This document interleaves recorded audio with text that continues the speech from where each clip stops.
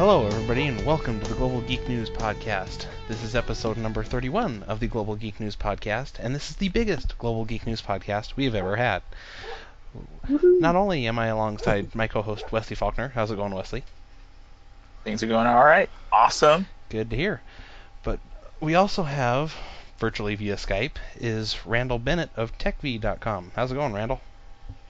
Hey, doing well. Thanks for letting me be on the show, Jeremy and Wesley. Really appreciate it. Yeah, well, you gotta suck up to the boss somehow, you know.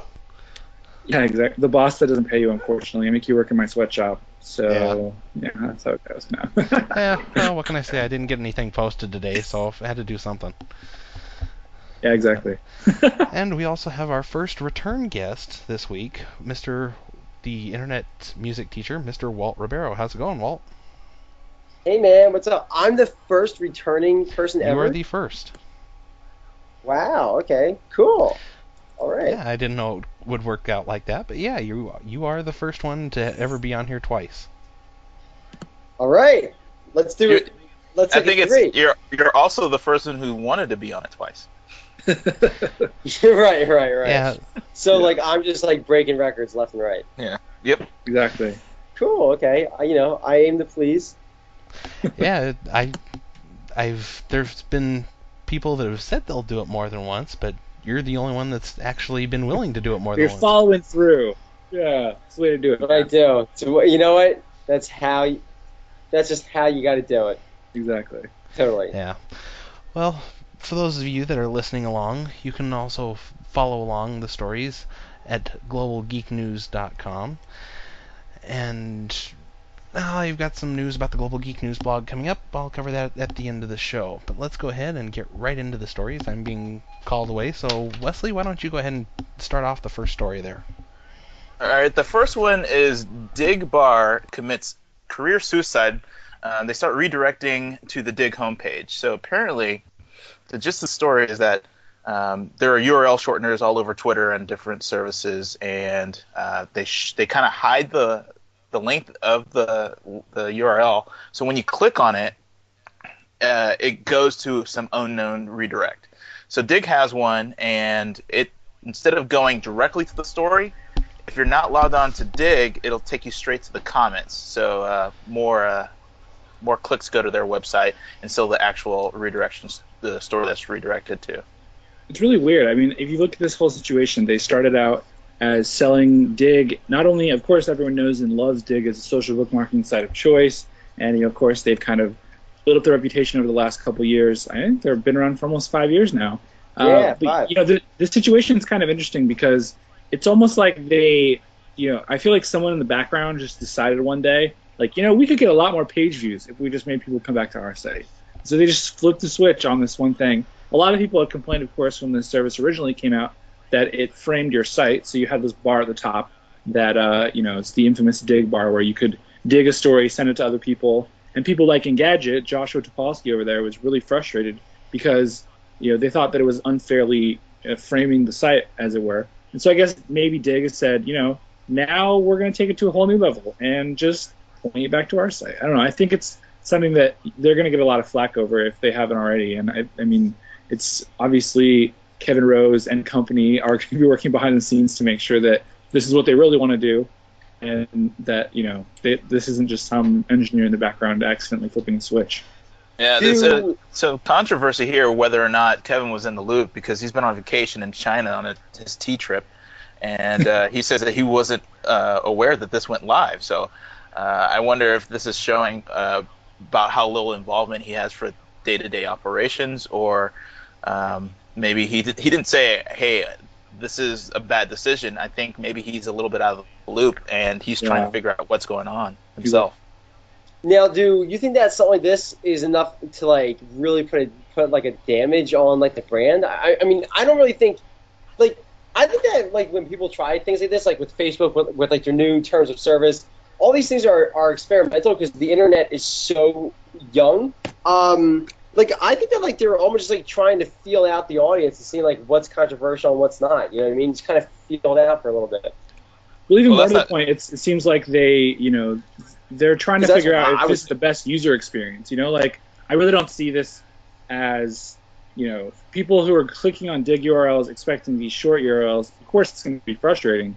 But maybe, they decide that these short URLs taking people to the comments page is really what people would want anyway. I mean, I don't think this is like a brand ender by any stretch of the imagination. It's just something that I wish they would have thought through more in public, I guess you could say. Maybe kept people in the loop a little bit better, so not just a complete switch overnight when you have a social user base who's expecting your service to work a certain way. Well, the way I've been looking at this, I mean, at first when I saw this, it's like, oh no, this is a horrible idea. But the more I think about it, I actually think that this could be a good thing for the user, because on Dig, there's a whole lot more comments on Dig than people tend to get on their blog posts and stuff. So if they tend to see these comments beforehand and everything, there's a lot more interaction and information that can be exchanged alongside the actual story itself.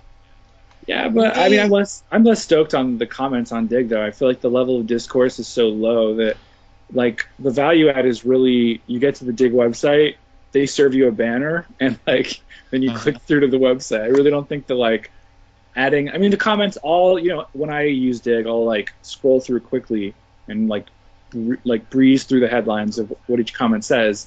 But I don't really find it like it's this extra value add that is really, giving Dig this like cutting edge. Well, there are no Slashdot comments by any means, that's for sure.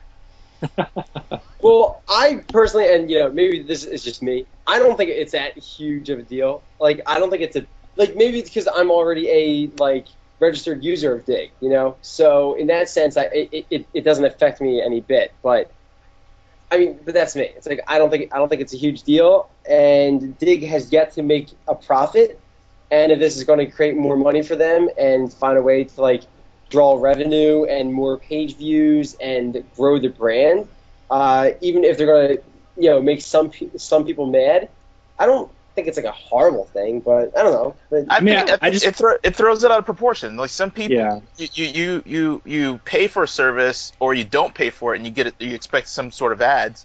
But in this space, as in URL shorteners and redirectors, nobody else does this. So what is the value add for the person who uses the Dig bar? That's the real thing. Like, I think that it's kind of a bait and switch, and I don't think that it's again, not a brand problem, not a, it's really just limited to expectation of users being flipped so quickly, right? Like, I mean, when I was seeing Dig links on Twitter, I'm clicking on them expecting to go to the actual page, maybe with a frame or whatever, but I'm not expecting to just go to a Dig homepage. And that, again, if that's the user expectation they want to set, totally cool. They should probably just give everyone a heads up so that it's not just this oh, hey, surprise, you're now going to dig.com. So now that's one of the things that amazes me, is that they didn't announce this, they didn't do a blog post about it or anything. It was just turned on. It just happened.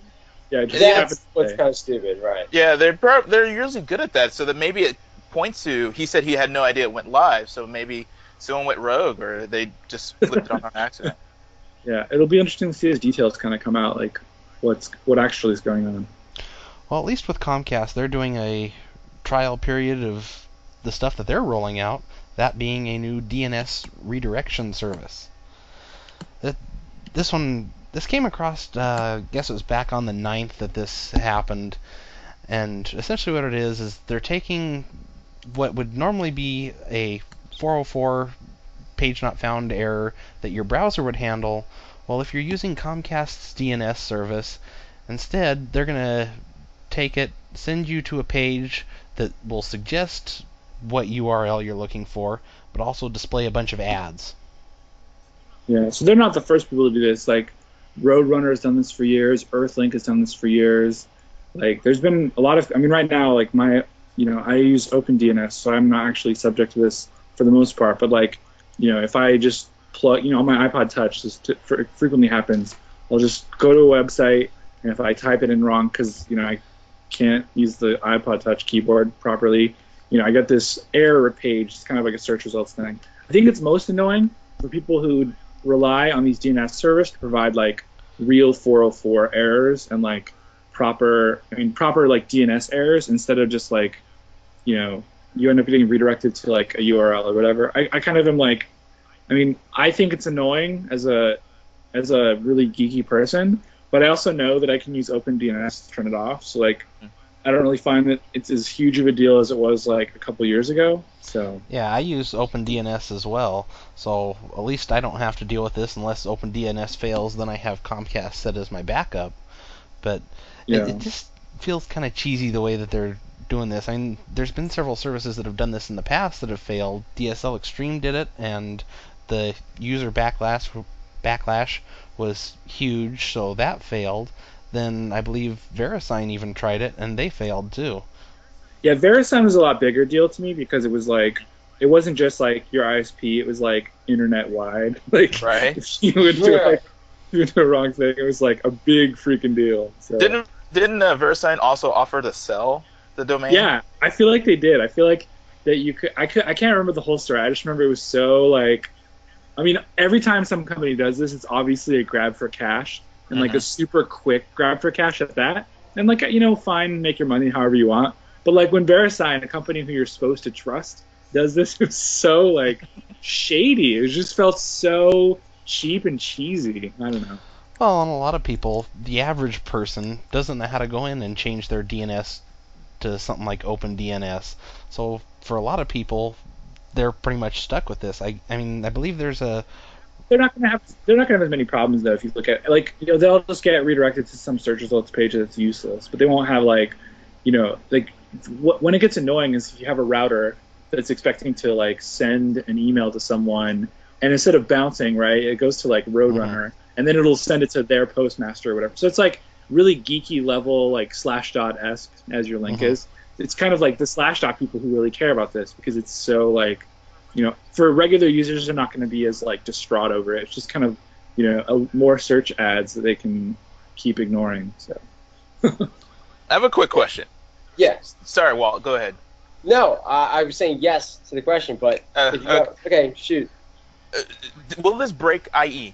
Because usually when you do a bogus page, IE will redirect you to their search engine, which is Bing right now. Yeah, it won't. It'll override that because it'll be like the error code that it's going to throw back is not going to be a DNS error code. It's going to be like a 4.0. It's going to send you to their link farm. Yeah, exactly. It'll send you to like Comcast.ilikemoney.com or whatever, and they'll have some sort of like 404 that they send back. So IE will just think it's like a 404, which is where like nerds start flipping out, right? Because like it's not giving you the right error code and like it's not giving you the right page and blah blah blah. So yeah. Well, I'm just saying it's going to still. Some people use IE that way. Like they don't know how to search the internet, so they just type it in, and then it takes it to the search place where they expect to see lolcats. So it's going to still traffic from Google. It's going to still traffic from Bing, and it's going to be the default search engine for basically anyone on Comcast who doesn't know how to use the internet. Anyone on IE6, like if you're on IE6 and you do this, like, or does IE6 even return that Bing search result though? I feel like I'm not sure if 6 does, but I think 7 and 8 do. 7 does for sure. If you're on 6, you've got issues. Yeah, exactly. You got viruses, you mean? Those two. This DNS problem is the least of your worries. Dude, I am so not the guy to talk about like DNS servers and stuff. Like I'm like sitting here just like, man. See, like, that's what I'm saying though, right? Like no, well, right, and like I'm pretty like internet savvy in terms of like marketing and stuff, but I wouldn't even know how to change like my DNS server, like if I had to. Like all I know is that is like, I mean, for me, I have Time Warner, and when I get like a wrong like domain name or something, like a bunch of like Time Warner ads will show up and stuff, but I tend not to really think about it. How annoying is that for you, though? How annoying, like, on a scale of 1 to 10, do you find that to be, like, the worst thing in the world? Or is that more just, like, I'll deal with it, whatever? It's so... like, it's the same thing of what people joke about of, like, I don't click on the Facebook ads, Like, I don't click on this stuff, and, I mean, if you want to count me as a user impression, that's cool, but it's not, like, it's not, like, in a very interactive experience, I mean, you're just numb to it. You're like, oh, I know I did something wrong. Let me try. So numb like that. When I see that ad, like that ad page, that to me is like an error 404 page to me. Like I mean that, and so I just click out of it. Yeah, it's kind of that, and I don't know that like, from an advertiser's perspective, I don't know too many brands that are going to be like stoked on being like Comcast's default. Like you don't have to search the internet to fail. Like yeah. Well, as a tech savvy person, I would say I would agree with you. But I think that study came out last week about spam and the click through on those. Yeah, it's and true. there It was was a like- percentage that says that people just clicked on them just because. Yeah.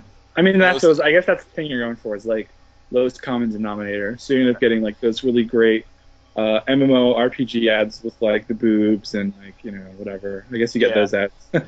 And now it's probably going to escalate. Now they're going to have video ads on their default and say, "Hey, click me." I mean, they're probably, if this catches on, they're going to say, "This is our new cash cow," and just keep pumping up the ads. Just like what is it, eWeek? Like when you click on it initially, you have this full screen ad that you can't click through for 15 seconds. Yeah. People are getting really annoying with the advertising, and if they feel that it's effective, this could be their new model. I would opt in for this if they said free internet.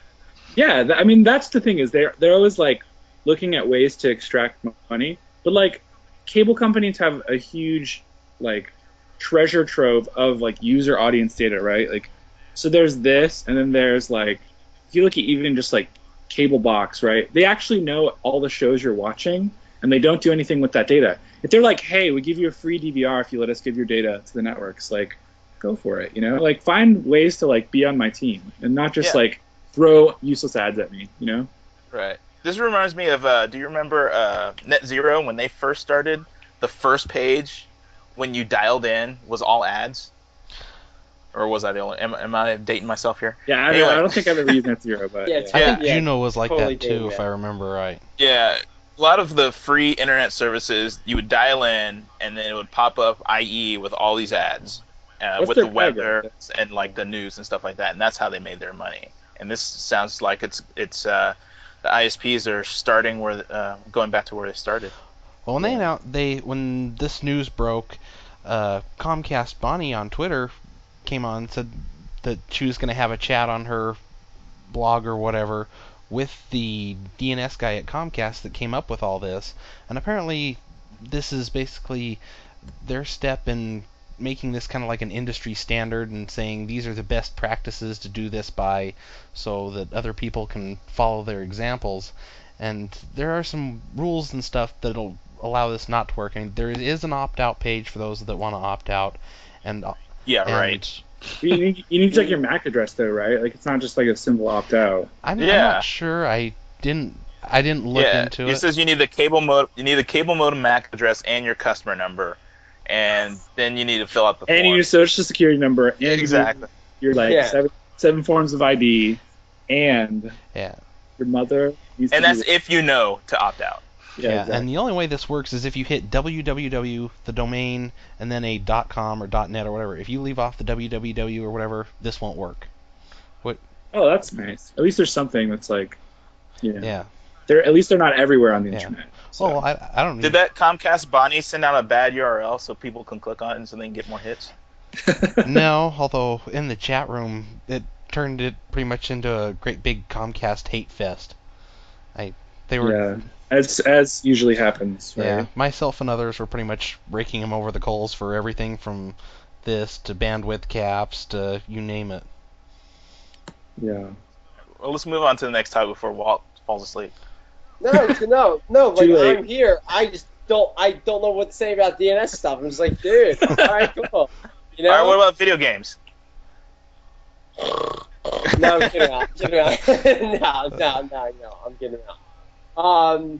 Yeah, man. What about them? Well, apparently someone has an Xbox 360 and they saw that they're starting to get ads on their dashboard of their Xbox 360.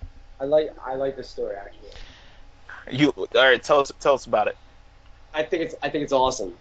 I think it's really good because it's funny. Like me from a marketing perspective, like I make my entire living from my online marketing, So, but the way that you do it successfully is that you make it a very targeted audience.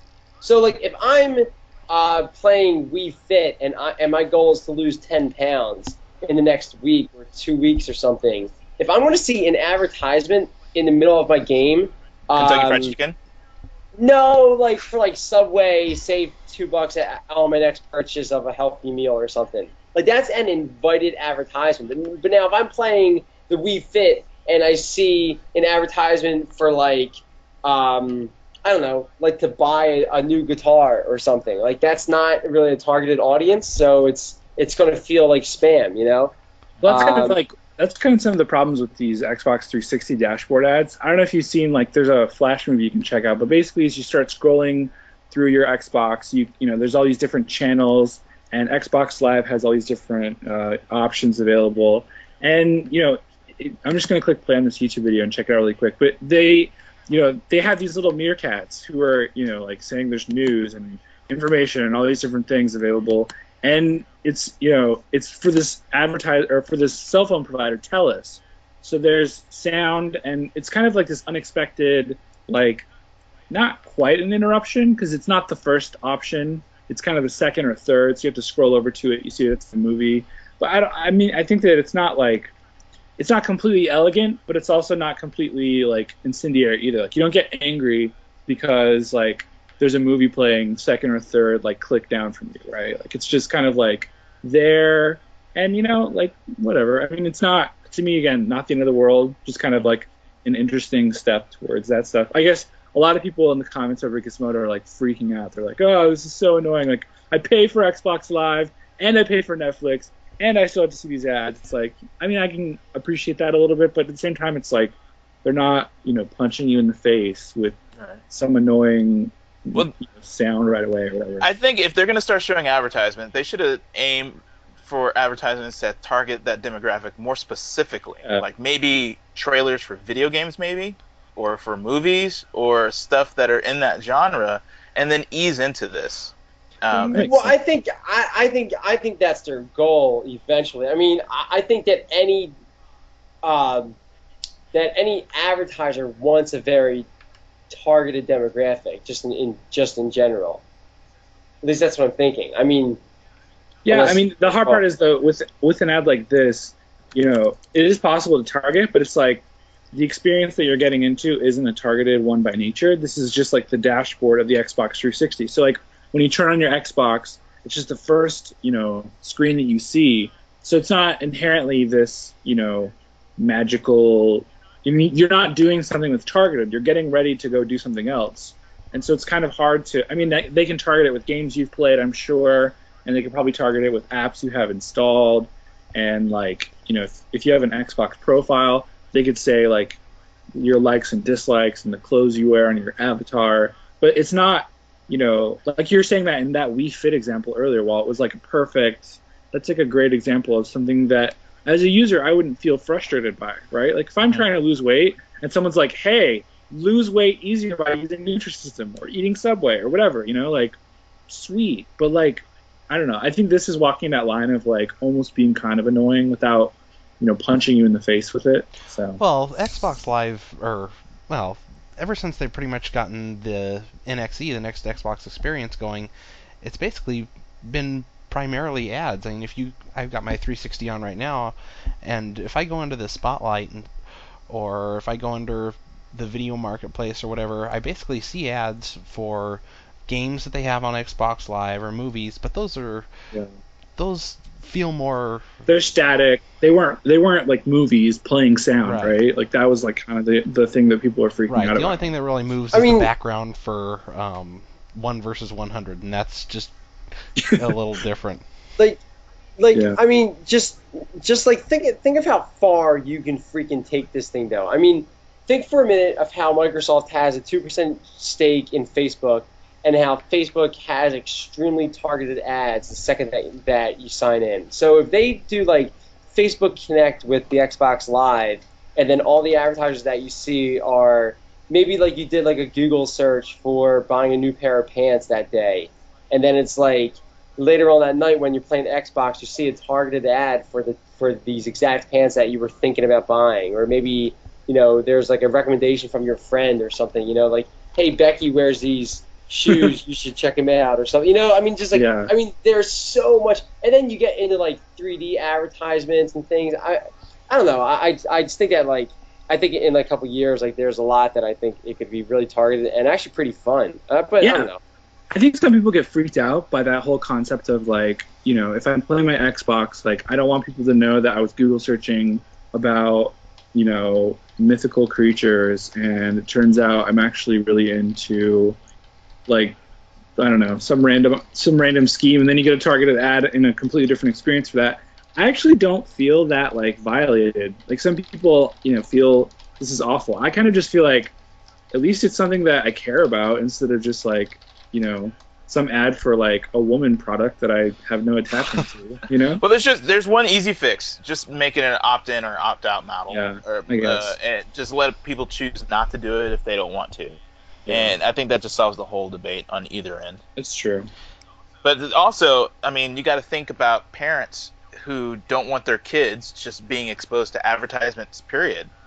I know that's there was. I call those parents wusses. Just kidding. I know there's a study done about I think they said like 4 or 5-year-olds when they're watching cartoons that they couldn't tell the difference between where the cartoon ended and when the commercial started, and they just thought it was part of the programming. But when someone has like an Xbox, they think, oh yeah, they're just playing with their friends. Of course, their friends are saying all kinds of lewd things, but either way, they don't know basically that the some of the content is so dynamic and like advertisement. And maybe they don't. Maybe there's this thought that it was they bought this box, it's sealed, and I buy the game, they can play the game. That's it, and they're not taking into account that they're being sold to basically. Yeah. They can figure that out, hopefully. Yeah. As I said, fix it with an opt-in, opt-out model. Yeah. See, I honestly view no ads, and I use ad block on all my or some form of ad blocking on all my browsers, so I never view any ads online. And then, like when I'm watching TV, I'm usually watching at least 2 things at once. So if commercials come on one, I flip over to the other, and it's no big deal.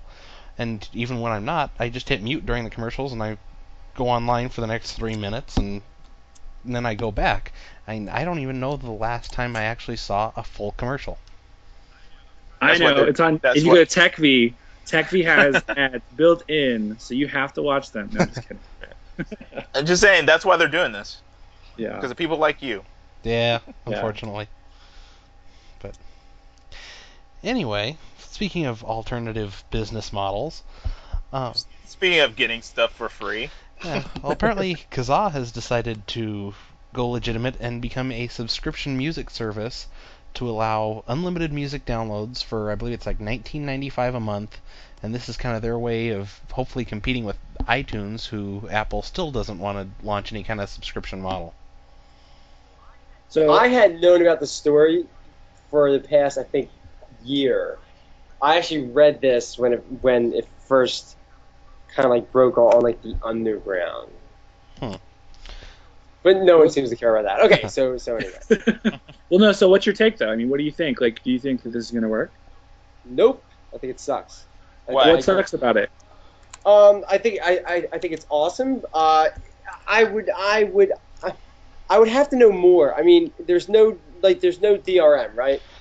I don't believe so. Because if there's DRM, then you can just throw. Well, I mean, if it's subscriptions, though, I'm sure that it's gonna. I mean, I can't imagine that there would just be like unlimited, no DRM subscription service. Like, that just doesn't seem to work to me. But I don't know. Yeah. Well, I just think that DRM's not the way to go about doing it. But. Well, yeah, I mean, so here's the thing with me. Like, I think Kazaa's idea of going legit is fine. I really feel like these music download services have never worked, though. I feel like we've had Zune Pass, we've had Napster in like 4 different iterations, and we've had, Plays for Sure, Rhapsody, MTV had Urge. Like, I mean, that's off the top of my head, right? Spiral Frog, like, there's another one. I can just, like, throw out all of these. The e-music, exactly. I can throw out all these subscription-based music services, and they simply just can't get enough traction because you can't play them on the iPod, right? Like, that's a big problem with DRM, like you were saying. But the other problem is, like, consumers are finding out that their iPhones, which are connected to the internet, can use Pandora. And a lot of people are enjoying Pandora, or even traditional radio stations like, I happen to listen to Seattle's 107.7 The End because I find it, like, I like the way their music selection is. Like, they are great at being a DJ, whereas, like, I can't get the same quality out of Pandora or my iTunes, right? So I think people are starting to discover that they would rather stream higher quality music, right, like near MP3 quality, than download it because like it's free and sure it's ad supported, but like $20 a month for unlimited DRM tracks that you can't play on your iPod versus like streamed over the air over the internet for free, like it's pretty much a no-brainer, right? I think these subscription services haven't ever worked, and congrats to whoever bought the Kazaa brand thinking like, oh my gosh, this is the best business move ever. I'm so smart. But really, like, seriously, give up subscriptions. It's not going to work. I got to say that I think this business model is flawed from the get-go, because they bought the Kazaa name and they are trying to relaunch it as a pay service. So there's two people who know about Kazaa. The people who know about it and don't use it, and the people who know about it and do use it. The people who know about and do use it, they're not going to pay for this service because they know that they're going to have to pay where they got it free. And the people who know about it and don't use it have that bad reputation of Kazaa. Oh, it's that pirate site, and they're not going to use it. And then there's this third group who's never heard of it. And how are you going to reach out to those people and explain what Well, this and like, is? why even bother buying the brand at that point? It's Exactly. like The brand buy the is Kazaa useless. brand to like, reach out to pirates. You don't buy the Kazaa brand to like reach out to like no name. I've never used computers before. Whatever. Exactly. And pirates are not going to use it because they're pirates. So it's Well- just a waste of their money. The reason why I've never used Zune or anything was for a couple of reasons. One is because I hate Microsoft, okay? And I don't even hate Microsoft because I'm like an Apple fanboy. I do have all Apple products, but it has nothing to do with the fact that like I'm crazy about them. Apple just has the best user experience. So that's the second reason. It's like Apple just gets it. So the way that you make money on the software is to lose money on the hardware. So Apple loses money on every single one of their hardware products. So that's their Ooh, loss I leader. disagree with you on that one, but continue. Oh, well, I mean, like that, like the they've- iPods lose money. The iPhone, they're losing money. No, they're actually making like those but those margins on the iPhone are actually huge. Like they actually make like 48% profit on the iPhone. So they make like a ton of money on these devices. I think you're right though that user experience is really like the key, and the software being on point is really why people keep coming back to them. Like that's Right. why, Yeah, I mean, they just get it. I mean, I don't know like how to say it. Is like, I mean, if you've ever used like the Verizon Dare or like the Samsung Touch one or like the BlackBerry Or Storm, like any of these marketplaces, right? Like the Zune marketplace, or like Napster to go, or any like Rhapsody or eMusic or any of these other awful services, they don't work as well as the iTunes experience. As the Yeah. one person here that owns both a Zune and an iPod Touch, when it comes Not the one person. I Oh, do you? also own those. when it Yeah. comes to the Zune Marketplace, I enjoy the Zune Marketplace more than I do iTunes. But But if That's you just- cancel your subscription, then you don't own the music anymore, right? true, although I believe you keep like 10 songs a month. But yeah, Yeah, the Zune marketplace works now where you get like 10 songs. You pay like $10 a month. You get 10 songs to keep, and then you get subscriptions on top of it. Mhm. So they try to say that like, oh well, if you're gonna buy 10 songs a month anyway, like it's a good deal, whatever. I'm like, I don't use Zune marketplace because I don't pay that much for music, so I'll just leave it there. well, the problem with this Kazaa thing is right now they've got a big black eye in the way that Napster had a big black eye in that Jamie Thomas just was apparently using them and just got sued for $1.9 million or whatever it was. So Yeah. when you have that's pretty much overtaken the news, it's kind of hard to shake that off. Why? I gotta- Why did he get sued for 1.9 million? Well, so she was one of those people who got nasty ground by the RIAA, and she got like sued. For, the recording industry basically sued her for distributing like hundreds of songs or whatever. And then instead of settling, she basically fought it all the way as far as she could, and lost like a summary judgment, and then a regular judgment, and then another judgment. And now she owes like millions of dollars for like 300 songs, which is I thought it was Great. just a couple dozen songs. I think they were charging like Yeah, I think it was, like, $80,000 per 24. song from this latest judgment. It's great. Yeah. I want to It's- talk go back to Walt's point. I totally agree with what you were saying about you're saying it's the user experience. So you can't just offer the software, you can't just offer the songs. You have to offer both and have a suite and be able to sync it up to some sort of portable device.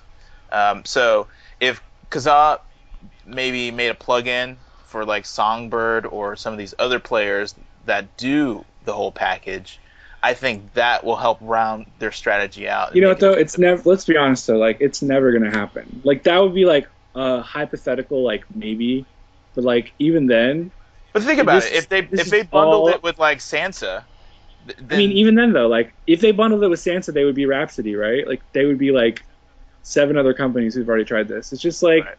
you know, like so many people are like, well, you could bundle X with Y, and it's still not X with an iPod, right? Like you're still not on an iPod, you're still not on the most popular music player around. So it's still like a non-starter for like 90% of the population. So true. The Yeah. 90% in certain countries. I mean, if this was a foreign play, I think they could really had some headroom. They could really make some headroom. If every single cheap Chinese MP4 manufacturer could bundle signed their, up with DRM. You Yeah. know, like, 'cause signed up to like work with these people. I don't know. It's just such a hard like. I just don't see any way that they could actually like get on board with any real situation where this would work. You know. Okay, you win. You convinced me. They're gonna fail. Next story.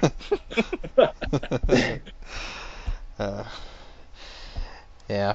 Well, the next story that's been huge over the weekend, I think this came out on Friday, where Amazon went through and for everybody, as far as I understand, they can't do this unless you got the wireless turned on, but for everybody that had the wireless WhisperNet turned on their Kindles, they had their copies of 1984 and Animal Farm deleted. How is this like someone slapping someone in the face with irony? Like you're gonna go and like delete 1984 from someone's Kindle because there was a rights problem, like Big Brother, you know, like it's like I don't know, the biggest heaping help of irony I've ever heard. Well, supposedly the story behind this is that apparently whoever had these 2 books listed on the Amazon Kindle didn't own the rights to them. So when Amazon found out they didn't own the rights, they not only pulled it from the Kindle store, they pulled it from everybody's devices, and just as a way of saying we're sorry or whatever, they, without saying anything at all, they just credited everybody some whatever the purchase price of the books was to their account. Yeah, Now, it's just- now, did they not have the rights, or did the publisher choose to revoke Amazon's right to distribute? Well, they had the rights in Canada, not in the U.S. That was the whole deal. So it was like they thought they had the rights, they actually didn't. It's just like Yeah, I believe bad. for 1984, whoever has the rights has it listed on the Amazon Kindle, although I don't believe Animal Farm is listed on the Kindle legitimately. yeah, it's just ridiculous. I don't know. Rights make But- me kind of go crazy a little bit. So then, what's stopping Apple from doing that with like their App Store? You know, like I mean, like at what point does stuff that I buy is it ever mine? Like that's why I don't like DRM. It's you know? scary, right? It's scary. I mean, that's Well- and like that's totally a valid point because if you look at the App Store, like, what if all of a sudden there's a pirated something and you've bought this thing? I mean, you're not buying it because it's pirated, right? Like you're buying it because it's in Apple's approved App Store, and all of a sudden they're like, well, this, you know, say you're relying on it for like a mission critical business purpose. I don't know what that would be, but like, you know, say you bought some health software and you're a doctor, right? And you're using this and it costs $1,000. All of a sudden they're going to be like, oh, well, so you don't have the rights to use that. We've taken it back and credited your bank account. And you're like, but I was like expecting to use this because I bought it. You know, like And they're like, no, you know, it doesn't work like that anymore. You're like, you didn't oh. actually buy it. Well, yeah, Technically, you licensed it, and yeah, it's just ridiculous. Yeah, I heard a story today of a student that had one of these 2 books on their Kindle, and they were using it to do like their English homework or whatever, as to where Yeah, in exactly. the Kindle they had all of their notes and everything for it, and when Kindle deleted the books, all of his notes and everything went bye-bye with it. Well, and Amazon has said that they're not going to do this again. So, Oh, like, I would kill myself if that was it would me, be so awful, right? Like, that would just be the worst. Yeah. dude. That's the story. The story isn't about the Kindle 1984. That to me is a bigger story about this kid's homework getting chewed up. Yeah, it's the worst. I think that's like a more. I think that story kicks ass. I think it's awesome. Yeah, Like it's in crazy. a bad way. I think it's like It's the most awful, awesome story ever. Yeah. right. Amazon exactly. Amazon should just send paperbacks to everybody who purchased it. Exactly. They're like, Yeah. turns out we actually had all these extra ones. Here you go. I just saw the Kindle for the first time in my life 2 weeks ago, and it was pretty impressive. I'm not gonna lie. Love it or you Thing, hate it. thing, It's up to- thing was big as hell though. I would never carry it. Well, I have a Kindle. I've owned a Kindle for several months, and I absolutely love it. I mean, I Oh, kind of I know. People love it. Yeah, there's no question. I like the screen looks nice, and I could totally picture myself like on the subway, like doing whatever, going to work, reading a Kindle. But like, I just feel so like there's just something about having a book. Like, I do Kindle on my iPod Touch, Hmm. and it's nice. But like realistically, I do it because I can buy the book for cheaper than I can buy a paperback. But I would totally rather just have a paperback. Like I don't know. That's just me. You're so like artistic, like the book makes me feel as though I'm flying in a deep sea of green. It's the paper. Green love. It smells good. yeah, It gives me good emotions. yeah. The paper takes me away to a far place. Like it's awesome. I also do that while I'm like jamming out to my LPs and I'm rocking my Chuck Taylors because I think those are the best things in the world. Anything old is better than anything new. So Every time I picture you, Randall, though, I only see you in your jacket. I have a suit coat, but it's a vintage suit coat. he sends you like that. He follows up tomorrow and sends like instead of like Twitter DMing you, he sends you like a pigeon with like a with like a carrier note. pigeons only. Carrier pigeons are the new tweets. Let's be honest. Exactly. He's like, man, I'm so old school. Older is better. At Walt. Ha ha ha ha ha. Right. Well, talking about old school, looks like old school universities are taking new technology to distribute their courses. Yeah, I believe this has been happening for a while, but now Yale has put a number of their courses, complete courses, on iTunes U, so you can download them for free. Or as far as at least most of the universities are for free. I believe this one is too, and basically take the same classes that they're teaching at Yale, like a biomedical engineering class or history of a psychology, and all kinds of different classes online through iTunes.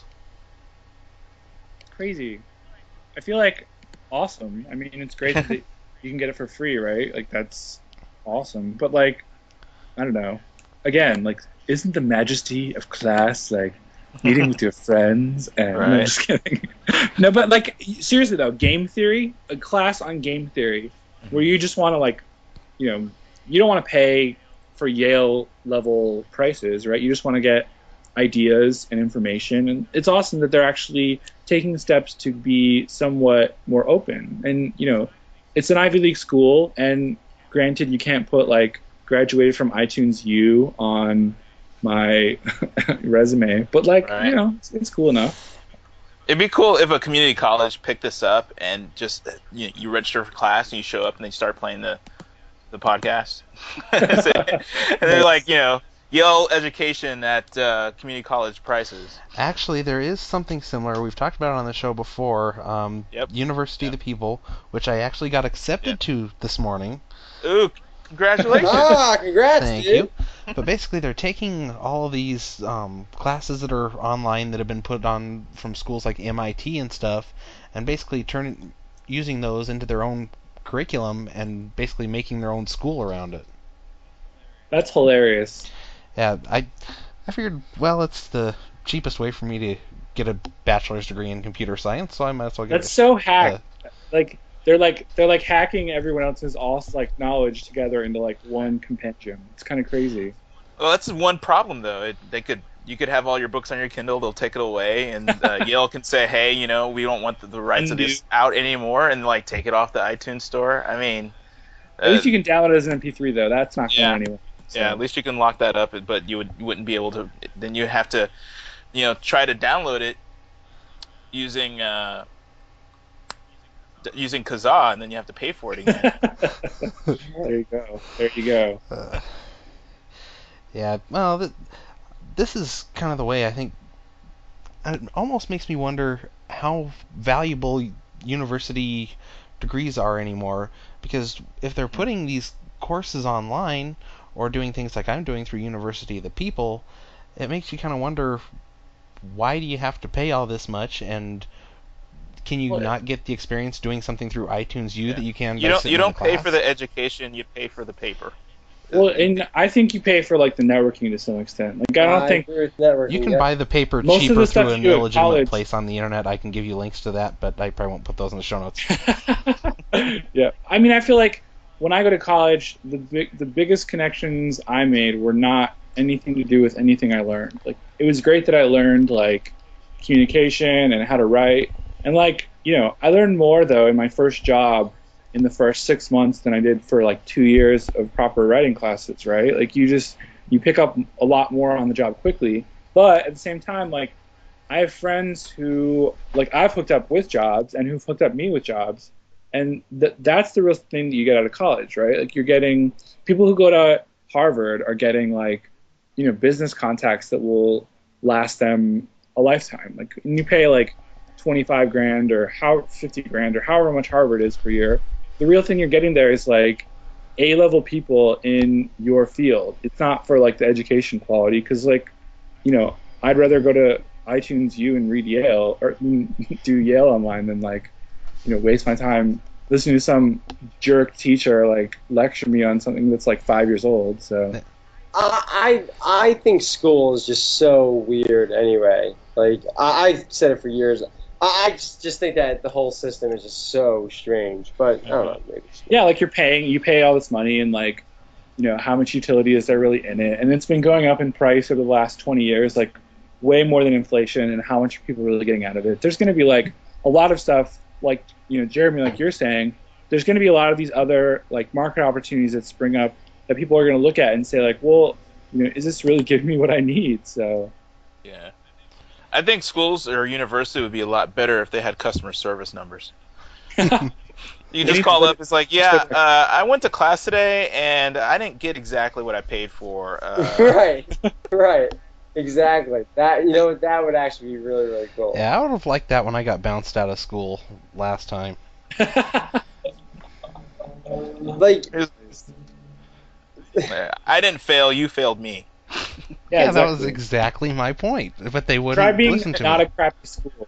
Yeah, exactly. That's because it's not. They don't care, and they're in for the money, and you have to pay for it. It's their system, and the deck is stacked against you. I agree with Walt. Schools suck. I wish we had more respect for trade schools, because I think trade schools is the way to go. Work in what you want to do, and then get a certificate. And I think you should be good.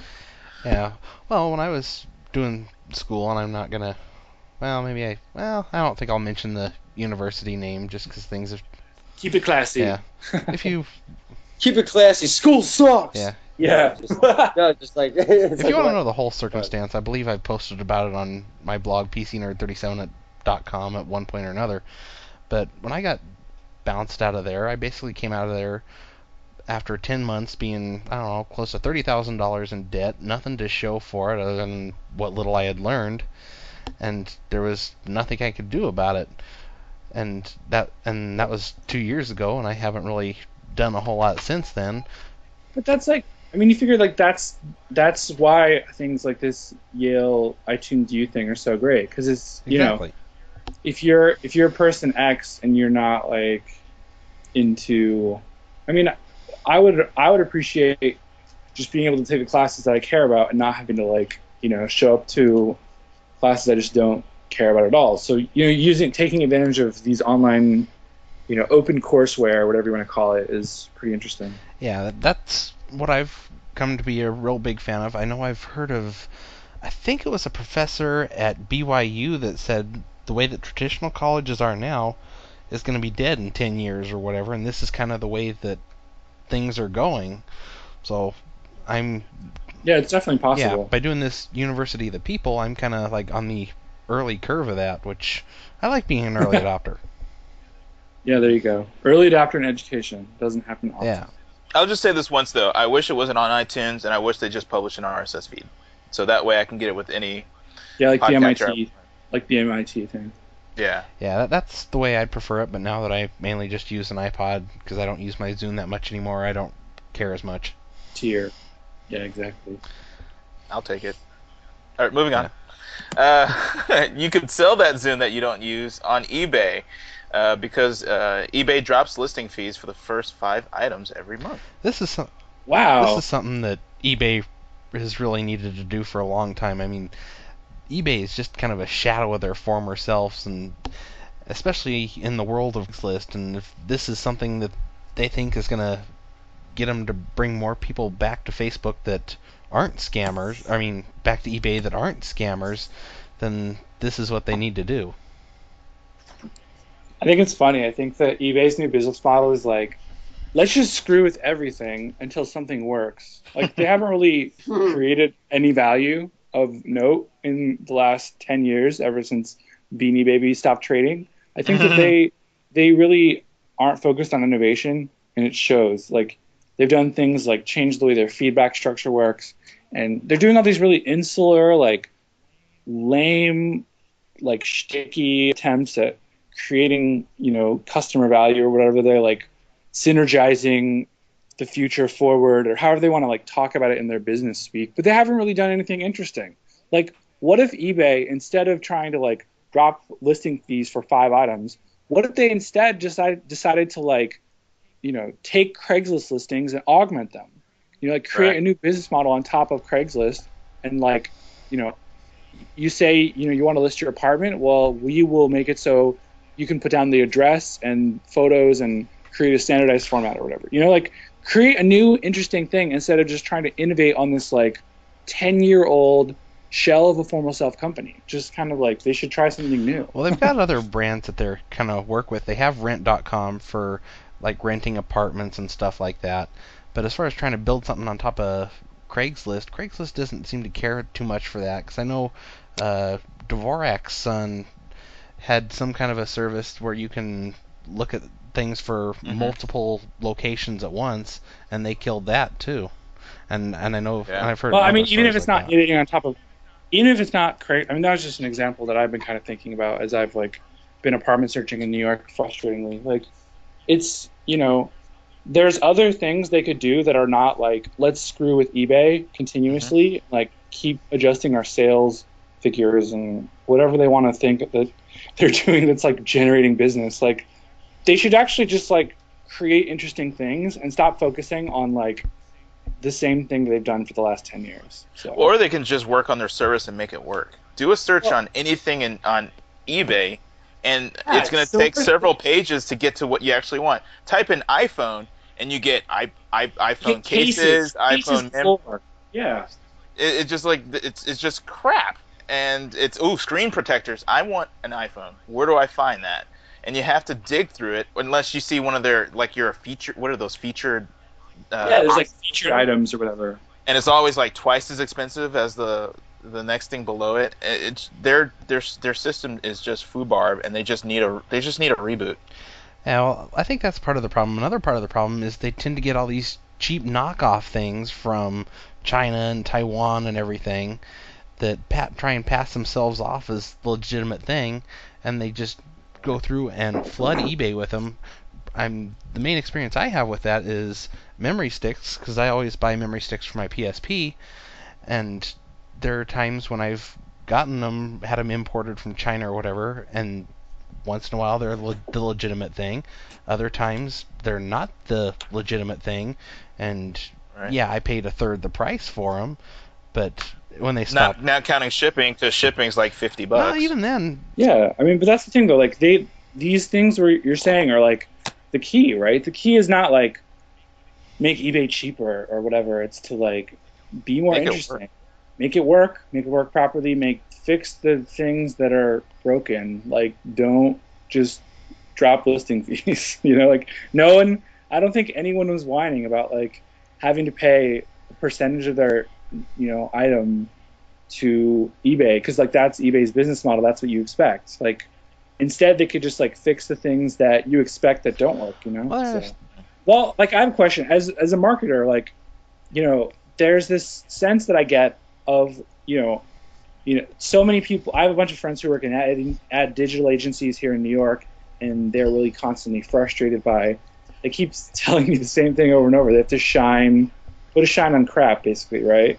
Like, how do you think people, marketers, and should they be more involved from like a product's inception? And like, if eBay's trying to change themselves, like, how do you think that they should be involved? Well, I always look at like the idea of how I think Etsy's kind of grown. I mean, Etsy's one of my favorite sites on the internet. Do you know what I'm talking about or no?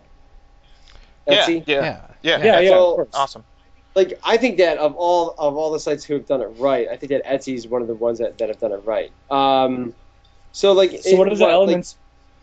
Well, I mean, you have to look at the elements of what Etsy's done and then look at the elements of what eBay's not doing. I mean, eBay, I think that the secret to the internet, and I think it's strictly I mean, obviously it can be a lot of things, but that the secret to the internet is niche marketing.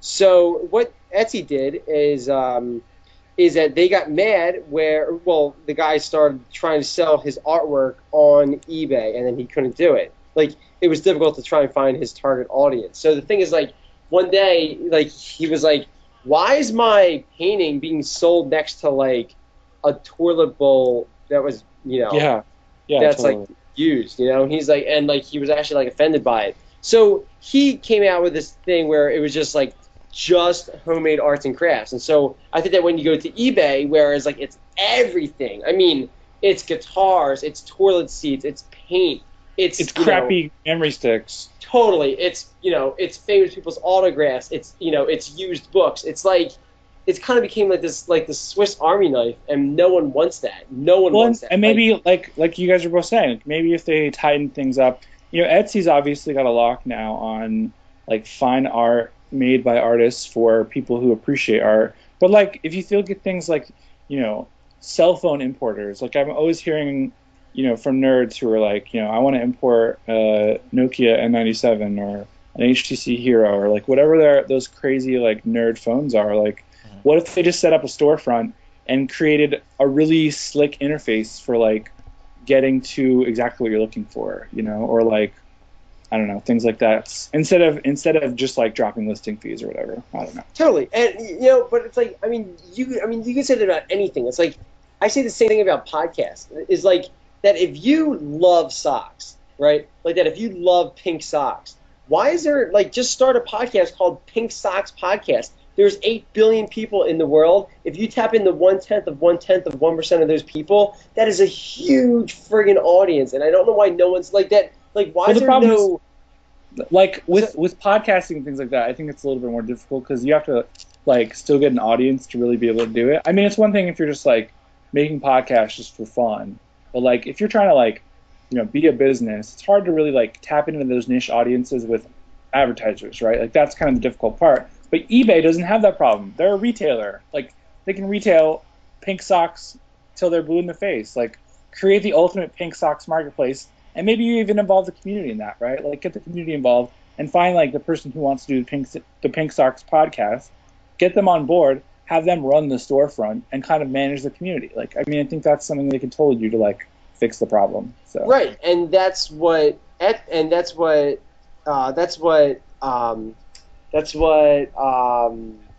what's his face? Yeah.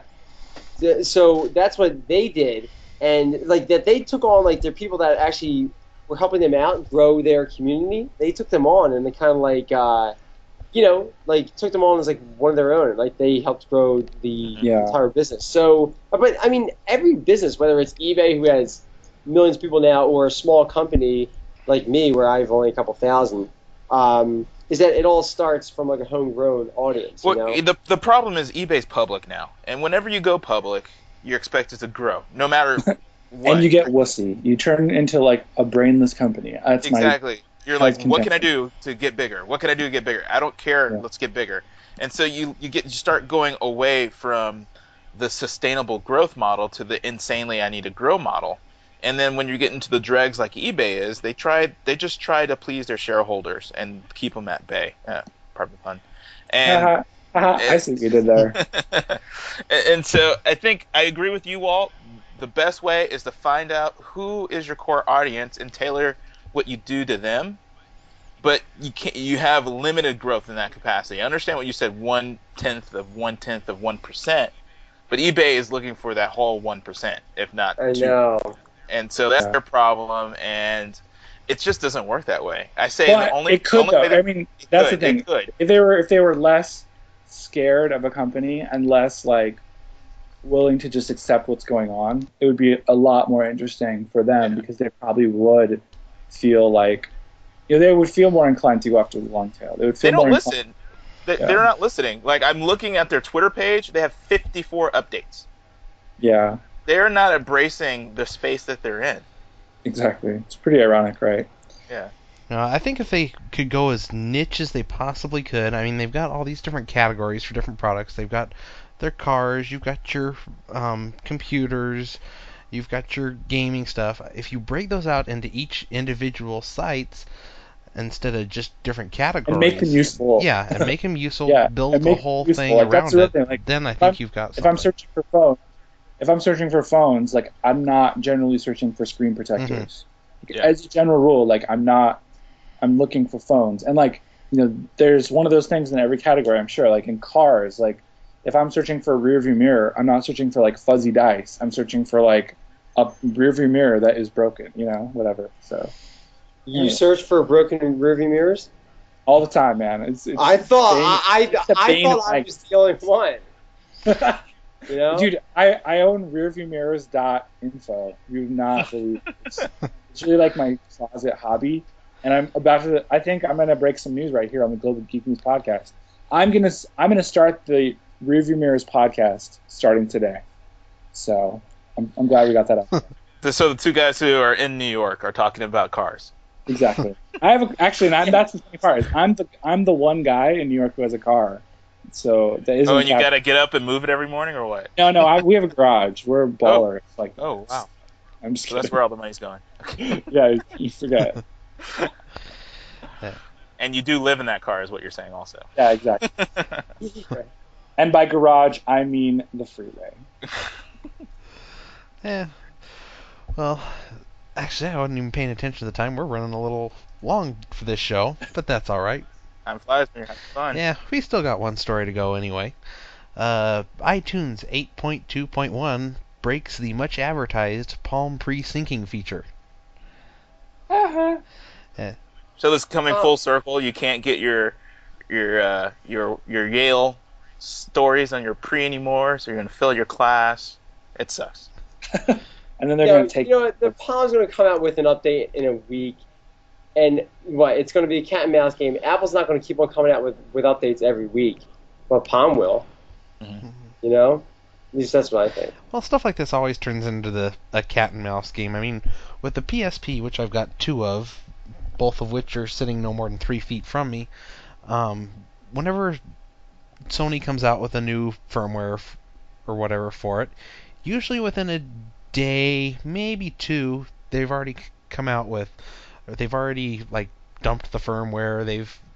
They're starting on work for custom firmware, integrating all the new features and everything.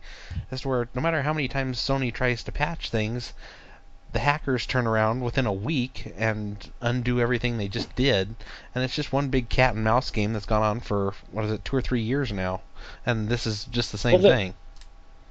The real big difference here, though, is like there's so much bad blood between Palm and Apple. It's like ridiculous, right? So John Rubenstein is the guy who's the CEO of Palm, and he actually used to run the iPod and Mac divisions at Apple. Like he was brought over from, I think he was brought over from the Next days. I'm not 100% sure if he was at Next or somewhere else, but he kind of came in Steve Jobs' second wind, right? So like 1998, 1999, John Rubinstein joins the company, and he runs like iPod and Mac, right? Like the two most important divisions at Apple.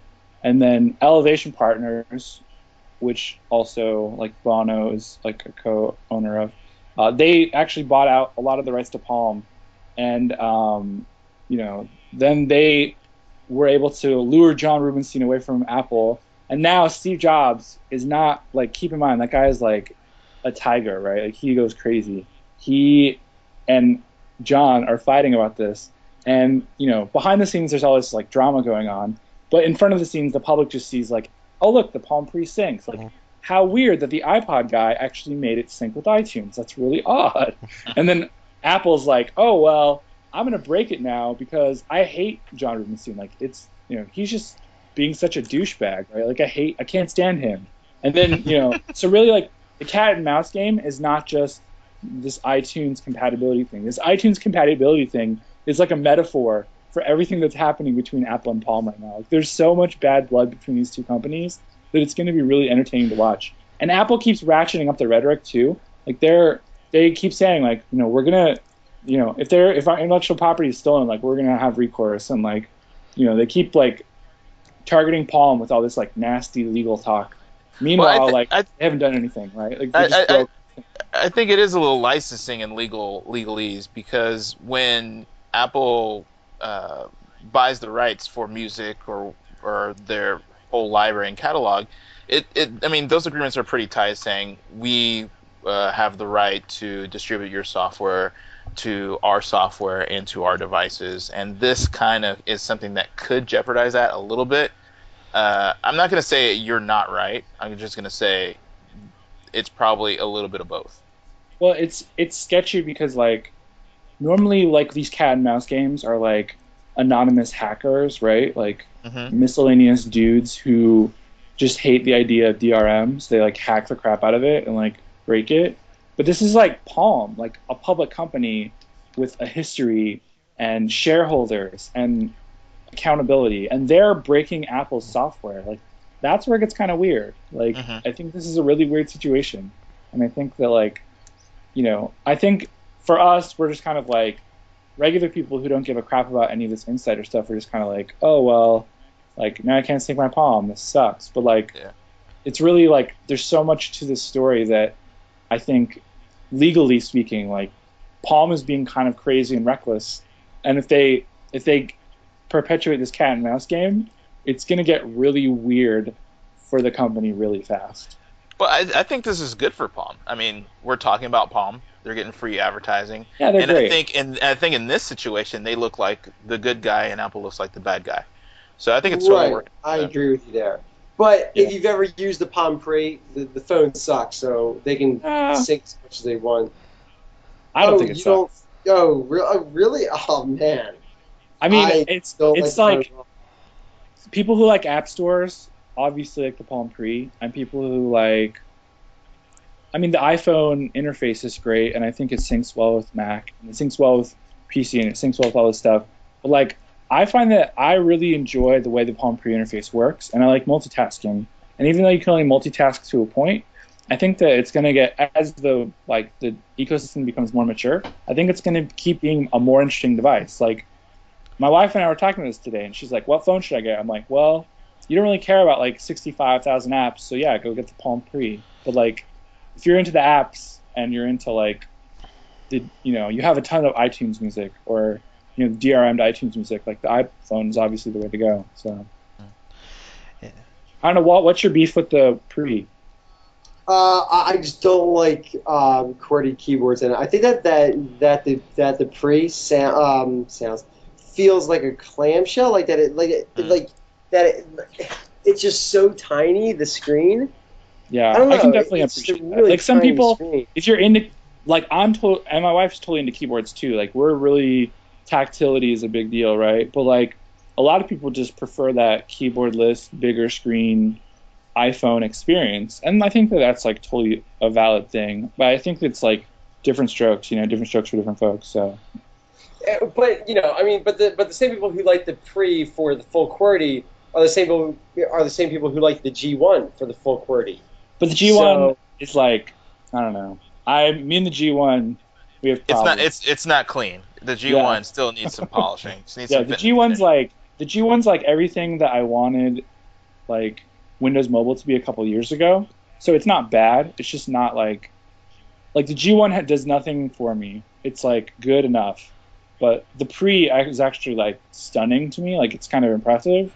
And then the iPhone's like, obviously amazing, but it's the first one, so it gets to be that way, So Well, at least with isn't the G1 isn't Google coming out with their own operating system now? So won't they adapt that for the G1? So Android is out for like anyone who wants to use it. It's open source, and then there's an official like Google branded version, which is like the G1, and now there's a new phone out called the MyTouch 3G, which is from T-Mobile also, and it's a keyboardless version of the G1, basically a little bit faster. But that Google Android operating system is going to get like it could get really cool in a couple years, but it's not cool right now. So it's like nothing. Walt, were you talking about the Chrome OS that news that broke a few weeks ago? Mm-hmm. Oh, yeah. Chrome OS. Yeah, Chrome OS is just ridiculous, but yeah. It's like almost like a whole other podcast. Yeah. Either way, I'm glad we all have choices. I think competition. This story just shows it's just going to work out for the best of us, and hopefully this feud will spur more competition between Apple and Palm, and make better devices. And more drama. I'm always up for the drama. Yeah, I'm sitting back and watching this one. Yeah, I think Palm has a lot to do with their SDK before they can be real competition to both the iPhone or Android. So, I mean, the past couple of days there's been stories going around now that Palm has released their SDK that people, especially if you're looking to develop games and stuff, you can't do it, or at least you can't do anything maybe other than like Pong, because you don't really have direct access to the hardware. You can't take advantage of all the hardware features that the Pre has, or any Palm WebOS phone that comes out in the future.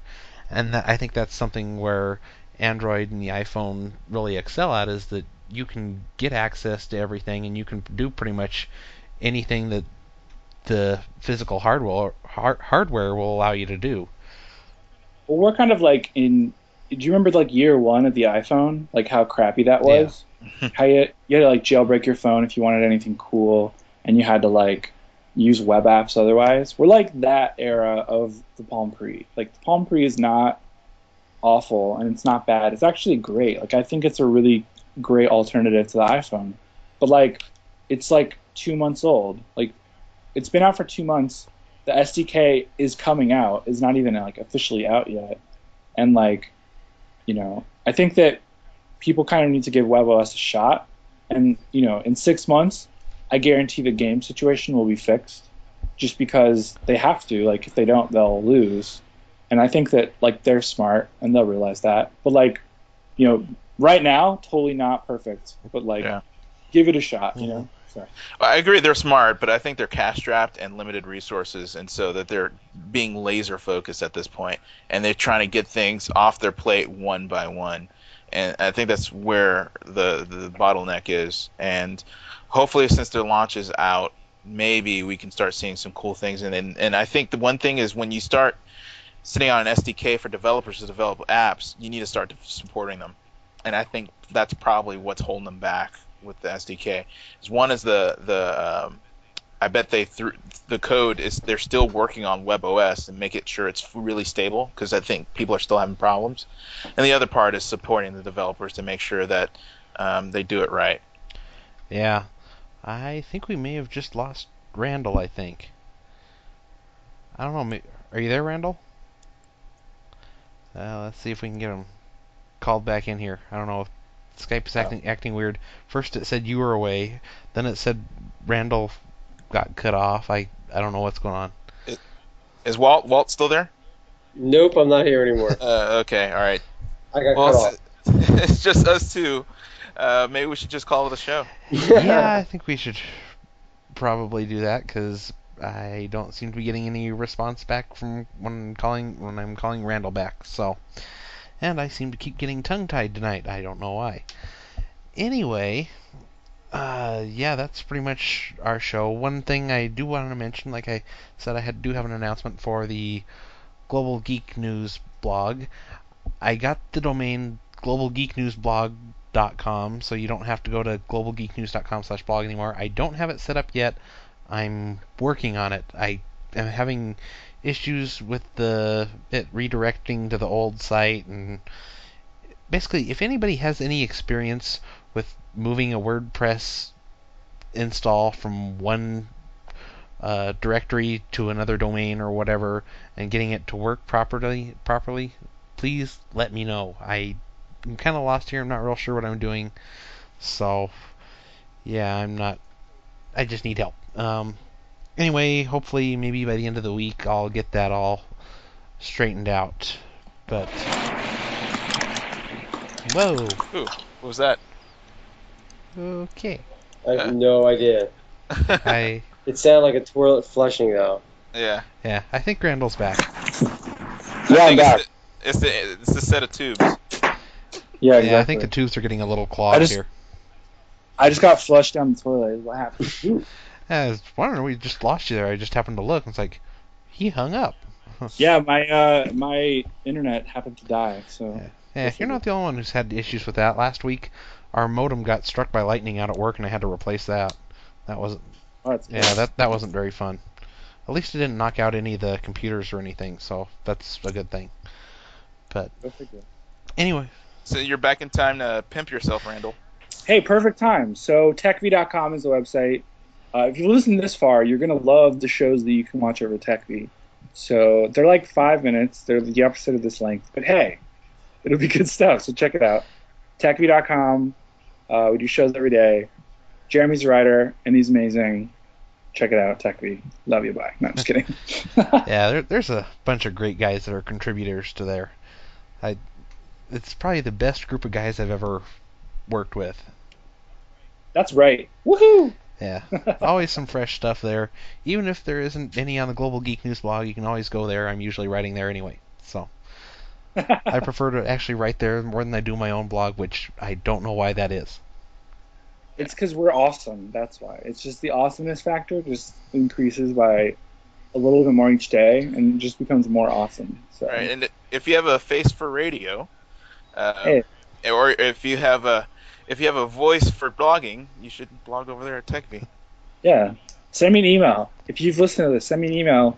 Randall@techv.com. RANDALL@techv.com. Come work for us, even though it's no pay. I promise it's a blast. So. Yeah, it is a lot of fun.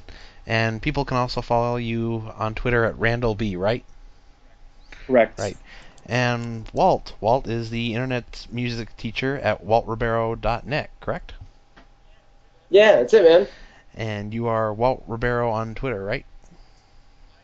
My brand is Walt Ribeiro, so I'm literally Walt Ribeiro on every place in the entire world. Twitter, Facebook, YouTube, Ustream, Skype, it's all Walt Ribeiro. So yeah, don't break the brand. Yeah.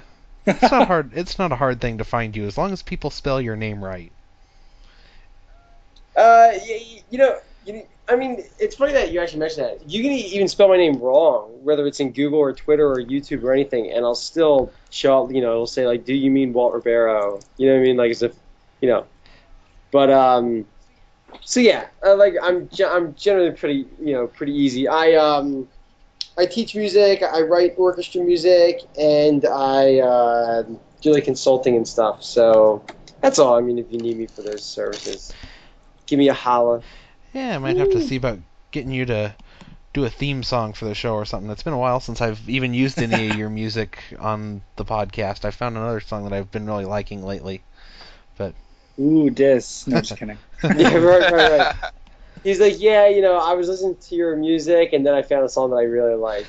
Yeah, exactly. I found one that didn't suck, so you should probably do a little bit better next time.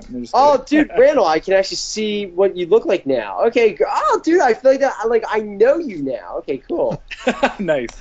No, Randall shot out a status update on Twitter, and I just got it now, and I see what he looks like. I feel like I like hung out with the guy. Like I had drinks with him. So this is good. Well, you good. actually live in the same city, so you can. Yeah, we're in the same city now. So there you go. Oh, cool. Okay. Yeah, just don't tell people where I live. Then I'll be cool with that. Yeah, I'm sure Walt's got plenty Yeah. of stalkers as it is. No. Groupies, musicians. Groupies, dude. Yeah, groupies. My people are awesome. It's orchestra groupies, right? Yeah, exactly. Lady Gaga fans. I don't know if maybe getting more people like me. I've gotten to the point where I mostly listen to orchestra type music, that and like symphonic metal and stuff like that. Basically, almost anything I listen to anymore has to have some kind of an orchestra in it. Get Oh, some cool, strings. okay. Get some strings in there. Yeah. Just made my day, bro. Auto tuner. Auto tune the strings. Yeah, there you go. Yeah. Well, anyway, it has been a great show. I think we might have to start doing 4 people on the show more often. This turned out a whole lot better than I kind of expected. So, anyway, everybody can check out the show notes at globalgeeknews.com. This is episode 31 if you need a little bit of help trying to find it. That's pretty much all we have for this week. Don't forget to check back next week for another show. We'll see you guys later. Later. Peace.